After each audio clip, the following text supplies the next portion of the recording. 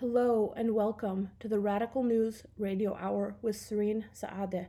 You're listening to WFNU LP St. Paul Frogtown Community Radio 94.1 FM. Before we move into today's show, I just want to take a moment and say George Floyd, and I want us to take a minute in silence and just reflect on the work that we have to do and the work that must be done to ensure that men like Mr. Floyd are not murdered by Minneapolis police or other authoritarian figures in the future.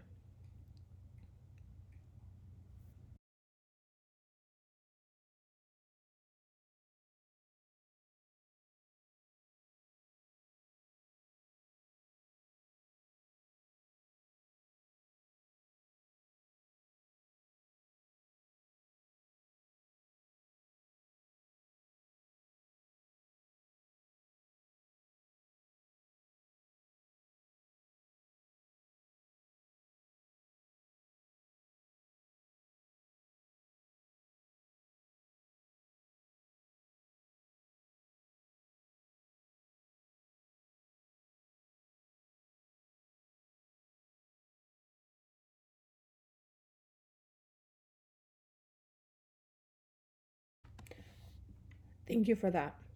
We're going to start out today's episode with a series of testimonials actually gathered by a reporter that I work with at the news organization that I am executive director of. Rico Morales was out. He worked at the grocery store that had called the police on Mr. Floyd, and there's been much work done around that relationship since. But Rico gathered testimonials from in solidarity and from people who were at the memorial and at the protests on the Tuesday following Mr. Floyd's murder. We're going to share that segment next. And then I'm going to talk with members of the Minneapolis School Board about the vote to cancel the contract with the Minneapolis Police Department last night. It would have been June 2nd. This is a pre-recorded episode, but the vote to cancel that program on June 2nd. And then from there, we're going to talk about some of the other organizing that's happening in the Twin Cities and ways in which you can key into some of that work. We definitely want to make sure that all of us are taking action and working on that anti-racism work. For our white listeners, we're going to talk a little bit about how to talk to your children about anti-racism work. And then as an Arab American woman, I feel that I really need to speak for a few minutes about what the Arab American community's responsibility needs to be and how as Arab Americans we can do better, more effective anti-racism work. And so we'll talk about that as well today. We're going to start with the segment from Rico, and I'm just so grateful that all of you are listening right now. This audio represents true witness testimony on site from people at the protest and rally and from supporters and organizers for the remembrance of the life of George Floyd and Black Lives Matter, from people in the community, from the response, from the feelings. This includes the feelings, the thoughts, the anxieties, the paranoias, the fears of people from the Black and brown indigenous people of color communities and the struggles we face every single day. I am Rico Morales. I am a Mexican American, and I face this struggle every day as well. To go west to 38, and as I got to the corner of 38th in Chicago, I seen the struggle between the police officer and a black man. They're trying to get him out of his vehicle. So they finally got him out of his vehicle. As they got him out, they came across the street to the bus stop right here, where they got him into the car at, but he kept telling the officers that I'm class spoken. So they scuffled with him to get him into the driver's side back door, but as they got him in, he was steady kicking to try to get back out the car. So when they got him in, a couple officers went on the passenger side, opened the door to get him in, but he fought his way back out the car And as he got back out the car, he fell onto the ground. And like 3 officers was holding him down. And the one officer came up and put his knee on his neck. And he kept telling the officer that, I can't breathe. I can't breathe. This is all something you witnessed? Yes. So when did they put the cuffs on him? The cuff was already on. They put the cuff on him across the street there. But when he kept telling me that I can't breathe, and I told the officer, the one who had to put him there, I said, I lost somebody, a friend of mine, because he had his foot on, he couldn't breathe. And I said, I understand the man being claustrophobic because I am claustrophobic. I just had to do a MRI, go through one of them tubs, and they had to give me a volume just for me to do it. So it could have been invented, and the man's last word, which is my last word, he was calling his mama. He was calling his mama. He kept calling his mama. He kept saying, mama, mama, mama. And that's when basically he died right there. And when you saw that going on in front of you, what goes through your mind? There's a black man died that could have been invented. Because all he had to do was get his feet off his neck. That was that. What did you hear the police saying to him, if anything? What were they? They wasn't saying anything to him. They weren't even talking to him. It was other people out here talking to him, talking to the officer to try to get them to get off his neck. Were you saying anything to the officer? Yes, I told the officer you need to get, my friend died. My friend died because of claustrophobic and all that. I'm claustrophobic. Could have been invented. All the officer had to do was just get his feet off his neck. It could have been invented. Where were you when you saw this? Were you in your car or were you standing out here? I watched the whole thing from start to finish. Were you standing out here on the side? Yes. Okay, can you tell me where you were standing? I'm going to show you where he died at, too. You can see him dying in the video. Swear to goodness. You can see the man dying in the This video. content right here is ridiculous, dude. I'm serious, man. You know That's what I'm why I saying? couldn't We believe trying to so come back anti-climactic. around on us internally. I went to Star Tribune. You with WCCO? You with the Star Tribune? Can I get your name for the article, sir? I think I'd rather remain anonymous because I don't know what this atmosphere is, what's going on. I don't trust it. I just smell it. Bro, I thought that was me on the ground screaming for my breath. He's talking about he need to breathe, bro. I walked over there. I'm like, damn, what's going on? This gotta be unreal. It gotta be unreal. I walk over here. I look at the man, bro. He's on the ground. He's screaming for his life. He's trying to breathe, bro. I'm a provider, bro. I know what chokes is. I know what a blood choke is. I know what ruthlessness is, bro. I didn't work with Minneapolis police so much downtown at Picha Luce's. If y'all look at my face, I've been at Picha Luce's for a long time at the front door. You know what I'm saying? A lot of people respect me, bro. What I seen the other day, last night, was nothing a human. He was not a human. He was like a dog to them, bro. My man, his eyes, he didn't care nothing for his breath, nothing for how he felt, nothing at all. Y'all need to open your eyes, bro. My man needs justice. I don't even know him. This is not even my community, but I felt like I needed to step up. Like I said, I'm a Northsider, bro. This is different for me, bro. This is different for me, bro. But I know everybody need to come together. We need to rise, and we need to make this happen, because them cops, I didn't know it was 4 of them, bro. I didn't know it was 4 of them. In the video, I only seen 2. You know how many videos or pictures I got this morning with 4 of them choking my man out? They didn't want me off the curb for a reason, bro. They didn't want me off the curb for a reason, bro. But you guys, we all need to come together, bro. I'm not worried about the threats. I'm not worried about what's coming next for it, bro. Y'all shouldn't be worried at all. But as Minnesota, and as a community, and as our black people, and as the people that want to follow with us, stand up, bro, in a peaceful manner.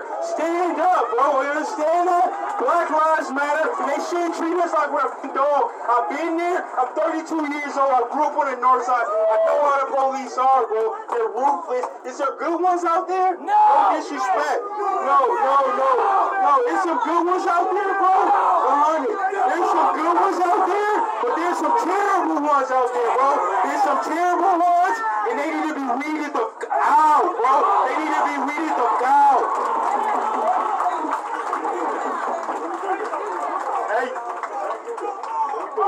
Hey, community. Hey, they finna do them. Where y'all go? They're going to the 3rd precinct. They're going.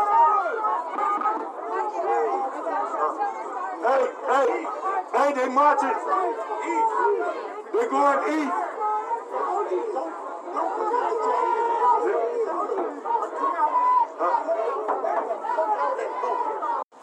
I mean, come on, man.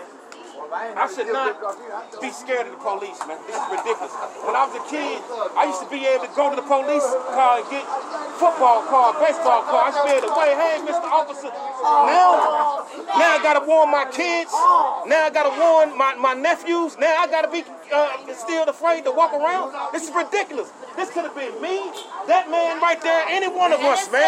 Any one of us, man. This is ridiculous. But it wouldn't have happened if it was me. You know, this is I could have ridiculous. acted the same way and it wouldn't have happened. This is ridiculous, man. And they're saying, no, man, I don't want nobody to get it twisted and try to turn this into some racial shit, because it's not like that, man. Everybody white is not racist. The man's color of man's skin is not what drives him as an individual. It's the person that sits back and watch horrific act like that go down to a human being. I'm a man. You can't do me like that. I'm a man. He's trying to get people to get from around the thing. Well, I mean, when is it going to end, y'all? When is it going to end? It ain't going to end. I'm tired of saying, Because I was standing where's right the here when that line? happened yesterday. Where is the line? All I want to know is where's the line at? Seriously. I watched it played out. I said that the video clearly shows the man's eyes going down lower and lower. You can see life leaving his body, yo. And nobody didn't do nothing. And what do you want to see change from this? And what do you want to see happen with that? They need to be prosecuted to the full extent of the law. Come on, man. That's not even a question about it.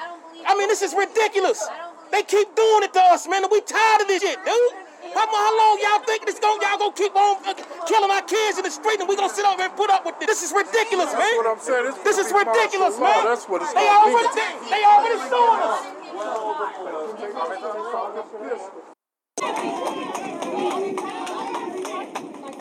You hear all these conversations going on about what occurred. Come over here, Mr. Farr. Y'all know Mr. Farr, the pastor of the church over there. Everybody loves pastor. Listen here. It doesn't matter why the police was called. It doesn't matter that they came over here to do what they got called to do. The reality of it is, once you subdued that young man and handcuffed him, it was no longer for you to further what you did, which was keep your name, his knee on his neck, and you caused that young man his life. There was no reason for that. So it turned from a police call to flat out murder. Now, because not only the officers that committed the crime, the ones that stood there and watched them, they asked him to go to jail just like he do. Because here's our reality. Here's our reality. If I take a gun and I shoot somebody, and this sister right here standing there watching me, if she don't call the police and say something, she's an accessory to murder. And guess what? Her ass is going to jail just like I'm going to jail. So it ain't going to be no different for these officers. It shouldn't be no different for these officers. Now, I'm going to get down to business. It's a lot of emotions that's running around right now. Guess what? There's nothing wrong with that. Share your emotions. Share your frustrations. You're going to have some people that's out here just to cause chaos and confusion in this community rally. Guess what? You got to watch out for that too. We're not going for that today. We out here on a peaceful accord. We out here to speak truth. We out here to share our emotions. We out here to share our frustrations. But guess what? That's all we need to do. Now, when they get ready to go to court, I want to see triple the numbers when they go downtown to their government center, when they step in front of the judge. That was Rico Morales gathering testimony from the streets and protests and the memorial for George Floyd. And this is the Radical News Radio Hour. I'm Serene Saade, and you're listening to WFNU LP, St. Paul, Frogtown Community Radio, 94.1 FM. So first of all, I'm going to apologize this episode because, as with many of you, a lot of us haven't slept, and neither have I. So a little tongue-tied, a little blurred vision. We're all pretty tired, so I'm just going to put that out there first and ask for your patience. The second thing I want to talk about is I want to talk about the role that white people have to talk specifically with themselves and with their children about racism. Because as non-Black POC and as white people, we have a responsibility in our own homes to do the work. So Dr. Amy Marshall, who was on the show a few weeks ago, spoke about what we can do to talk about racism, and she put a story up at theuptake.org, but I want to share some of her tips. First of all, she highly recommends people taking the implicit association test from Harvard University. It talks about how good people can still be biased, and I think it's really important that we start with ourselves when we're talking about this work. The second thing that she talks about is that kids are ready to learn about racism, and there are developmentally appropriate ways to talk about racism with your children. And a lot of people are going to tell me, you don't have kids, don't tell me how to raise my kids.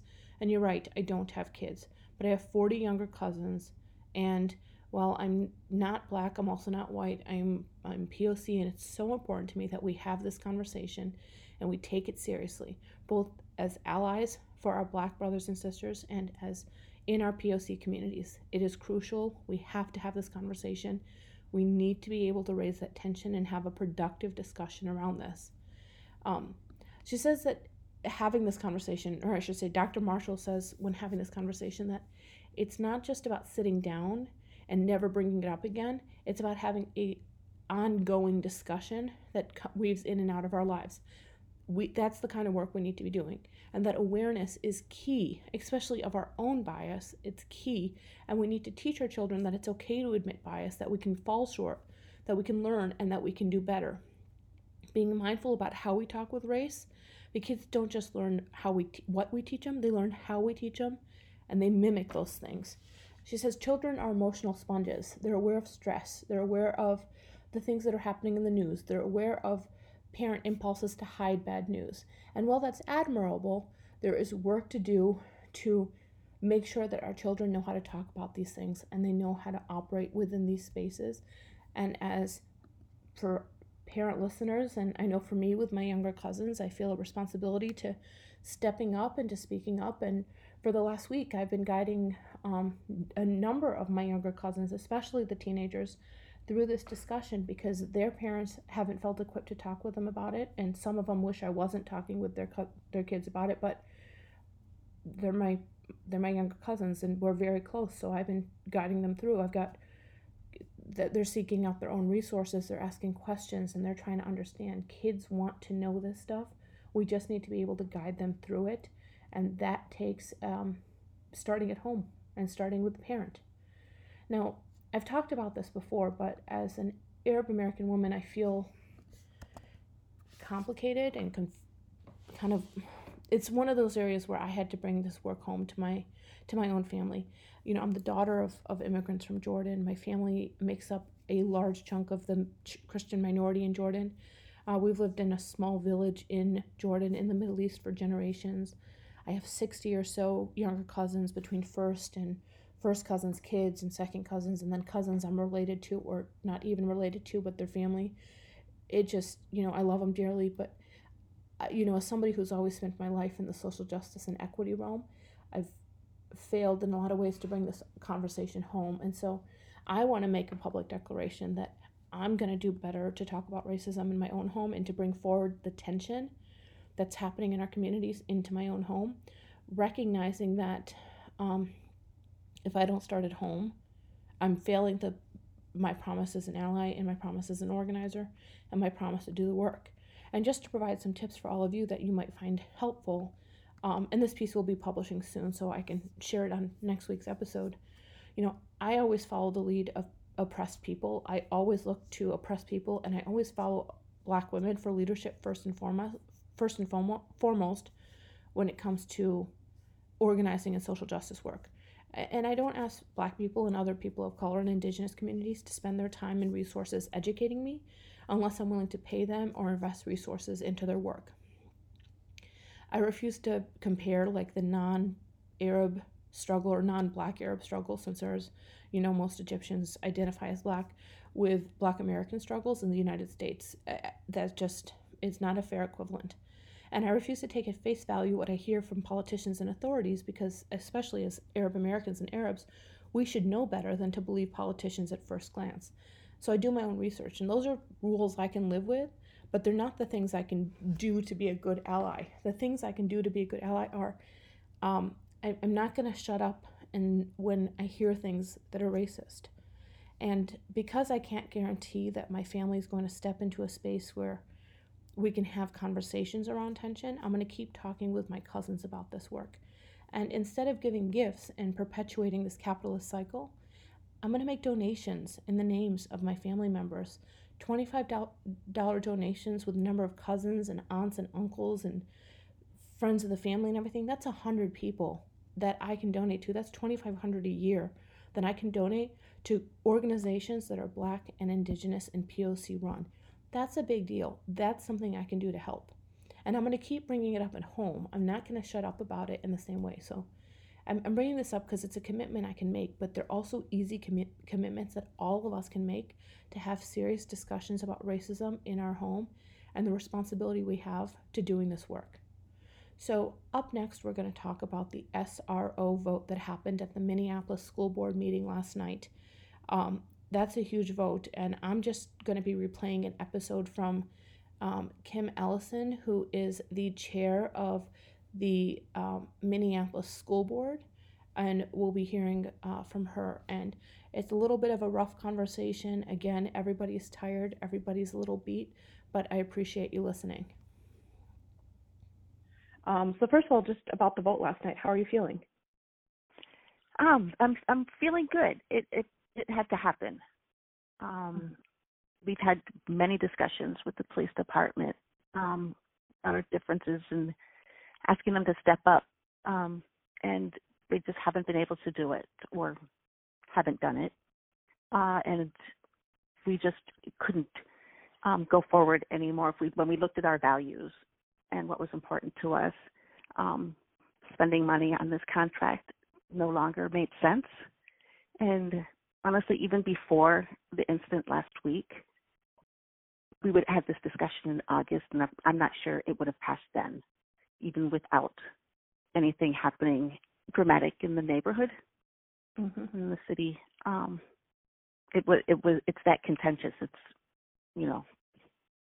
that iffy every time we talk about it. Yeah, I remember the conversation in 17. I think it was 17 when the contract was being discussed, and it was 17. Yeah, and just how messy and how much anger and emotion and tension there is around that conversation. Right. But also that I know, for at least listening to Principal Friesway at North, that there's also a sense of loss. Yes. They have developed an amazing program, incorporating their school resource officer into the school. He's not just an officer who shows up and handles something that might happen. He is a part of their school and the students, and they will feel it. Although, we will have a plan. I've been talking to people, and going forward, maybe the plan can include Officer Adams in some role. And that would be my hope. Exactly. Yeah. Now, so back in 2018, former Director Rebecca Gagnon had worked with students to author a proposed resolution related to the SRO program and other school climate issues. And there was a number of other issues, a number of kind of alternatives that were kind of introduced in that original resolution. How do you think, as planning goes forward, to replace, that's $1 million+ in the MPS budget, plus there's, there is a space that SRO filled. How is that space going to get filled moving forward? Right, and that's a good question. We recently passed our comprehensive district design, which was also a contentious vote, but part of that is understanding that we need to change the culture of schools and the climate within school buildings. And so there is already in place what we're calling our culture and climate framework. And there's a committee, and there are people who are looking at how do we make school buildings more welcoming to students and parents. And maybe how do we make sure that the schools are safe for students can be part of that discussion as well. Since every 3 years we have this discussion about what does school look like without school resource officers. I know in the past the district has come up with some plans. Maybe we need to pull those plans out and look at them. At the time, they were considerably more expensive than the amount that we spend with the police department. But maybe that's something if we're making decisions based on our values, maybe that's something we need to pay for. Maybe we need to look at that again. And I feel I know this seems very sudden, but I'm glad we're having this discussion now as opposed to waiting till August and a contract not being approved and school starting 2 weeks later. I mean, I know we don't know what school will look like, but school starting 2 weeks later without uncertainty for them. Right. We now have 3 months to come up with an alternative plan, how to keep students and staff safe in schools in Minneapolis. You know, in many ways, I mean, there is a sudden feeling, but in many ways it doesn't feel sudden because parents and students have been organizing around this for a very long time, at least 17, if not for many, not for much longer than that. And I will say I don't know how long SRO has been a contract with MPS, but I've talked with graduates of North and Patrick Henry who talked about that experience when they were students, so recent graduates. So in many ways it fits in with what's happening with U of M, MPS, today Minneapolis Parks and Recreation Board. All of these things are happening. I mean, they're happening but also because they've been coming to this point at the same time. Like they were always going to end up here. Does that make sense? It does make sense. And no, that does make sense. And like I remember 3 years ago, and the number of students came in and said, no police in schools, and shame on us for not listening. We should have been coming up with something different for them then. It took something to happen where adults then felt uncomfortable with this for us to finally get to a point where we could say, students, you're right. This isn't going to work for us this year, and maybe for a different reason, but the students have been saying for a long time, come up with a different idea. And so thank you, students, for keeping this in the forefront of our thoughts. Like I said, we knew we had this contract in August. We were like, okay, when should we bring this up? And because we knew it was going to be another tough conversation. And so, and that's because the students are making sure that, they're being heard.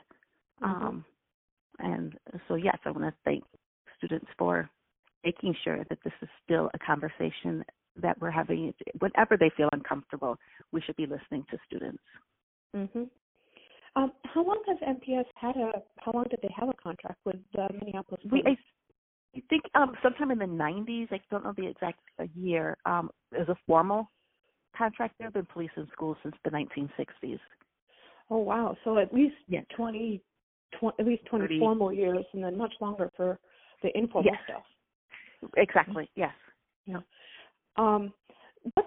One of the discussions that's come up around SRO now and in the past, and just kind of whenever the topic of police come up, it's a related conversation, is this idea of restorative justice. Yes. What role is that going to play in discussions and planning moving forward into next year's school year, and whatever state that school year takes, because everything's sort of topsy-turvy right now? Right, yes. Yes, we talk about next school year, understanding that we don't really know what next school year is going to look like. But it needs to be part of the conversation. And when we talk about it, we say we have restorative justice. I don't think we've done enough communicating and training in terms of what that actually means. We can't just say we do restorative justice without having a clear understanding of what the steps are. And so maybe coming out of this, we do more training on restorative justice. Maybe that's what we spent $1.1 million on. Yeah. it strikes me that $1.1 million is not a significant amount of money, and I'm basing it off of a conversation that I had with facilities management after the lockdown at Henry a few years ago, where somebody had gotten off the bus with a gun and they were afraid he might have gone into the school after hours. And facilities had said it would cost something like $11 million just to replace all the windows, broken locks, and put some cameras and do a few trainings for teachers for all the schools. And at the time, the state was offering something like $500,000 or something per district. Yeah, $1 million doesn't go very far. So, how are there ways to supplement that money through MPS to help create a more meaningful amount of money to do, a larger amount of work with? Well, I mentioned last night in our meeting that one thing, we know we have 1.1. I think we could do 11 staff members if we want more counseling or more social workers or another form of security, a security person in a building. But the city, our partners at the city level and at the state level have been advocating for us to get officers out of the schools. And at the meeting last night, I said, I'm going to talk with our partners and say, well, what can you bring to the table to help us make sure that this happens, that we don't have to go back to school resource officers if nothing changes within the police department. We don't want to just say that's what we're going to do because that's what we can afford. And so the city and state, that's their role, is safety. And so I'm hoping that we can talk at that level in terms of what more can you do to help support the schools in making sure that students are safe in schools. Do you think a discussion is going to happen prior to the mid-June special session that's being considered? I would hope so, yes. Because I would assume that they'd be bringing up if they would, for next year, they would consider bringing up legislation then. Right, exactly. Yeah, and I heard from a couple of state representatives who were like, don't renew the contract. No more SROs. I'm going to go back to them and say, okay, we're not doing that. This is the support we need. This is what that looks like. No more SROs. Looks like this. How can you help? Yeah. And then last question, then I'll let you go. Student organizing has been, so I in my other life when I'm not a journalist and teaching community journalism classes, I'm actually a teacher. I teach grad students and undergrad students, and I feel very strongly that schools need to do a better job of supporting student organizing without institutionalizing student organizing, letting that kind of independence and natural kind of authentic organizing happen, but without schools making students the enemy, which unfortunately happens in a lot of institutions. Is there any consideration from MPS about MPS students are turning out to be right time after time on these issues that are making them uncomfortable. They're really leading in so many ways. What is MPS thinking about when it comes to supporting student organizing and investing in student organizing? Yes, and that's a great question. I have not heard that conversation come up at the level that I am at, but Student Representative Janine last night, when he talked about the survey that he did with students, they have ideas. And I'm hoping that we go back to the students and we say, okay, contract's been voted out. Let's talk. Maybe students can be part of that committee that is looking at what does safety look like for students in schools. They're right. They know what they need. And we need to make space for them to be heard. That was Chair Kim Ellison from the Minneapolis Public School Board of Directors talking about the board's decision to cancel and end its contract with the Minneapolis Police Department. That contract, as she said, has been around formally since the 1990s, but informally since the 1960s. So MPS's divestment from the police department is a big deal, as is the discussion happening with Minneapolis Parks and Rec tonight to end its contract with MPD and also its contract with the University of Minnesota, which has already begun that process of divestment. The discussion right now around police defunding, police abolition has really hit a peak. This work that I think as an organizer we wouldn't have reached in 20 years has been reached in a week. It's an incredible amount of work, and kudos to all the organizers on the ground who are doing this work, because the work they're doing is incredibly powerful. I want to thank you all for listening today. I know that it has been an exhausting, stressful, scary week, and that so many of us are just tired. And I know I'm feeling it too. I also have a lot of hope because I'm seeing people step up, and I'm seeing work happen in ways that just haven't happened in such a long time. I'm not sure what next week's episode is going to bring. This week was supposed to be very different, but the world seems to be changing faster than we can catch up to it. For now, you're listening to the Radical News Radio Hour. We're going to end with another song from Manny Mestas, a former student of mine, and you're listening to WFNU LP St. Paul Frogtown Community Radio 94.1 FM.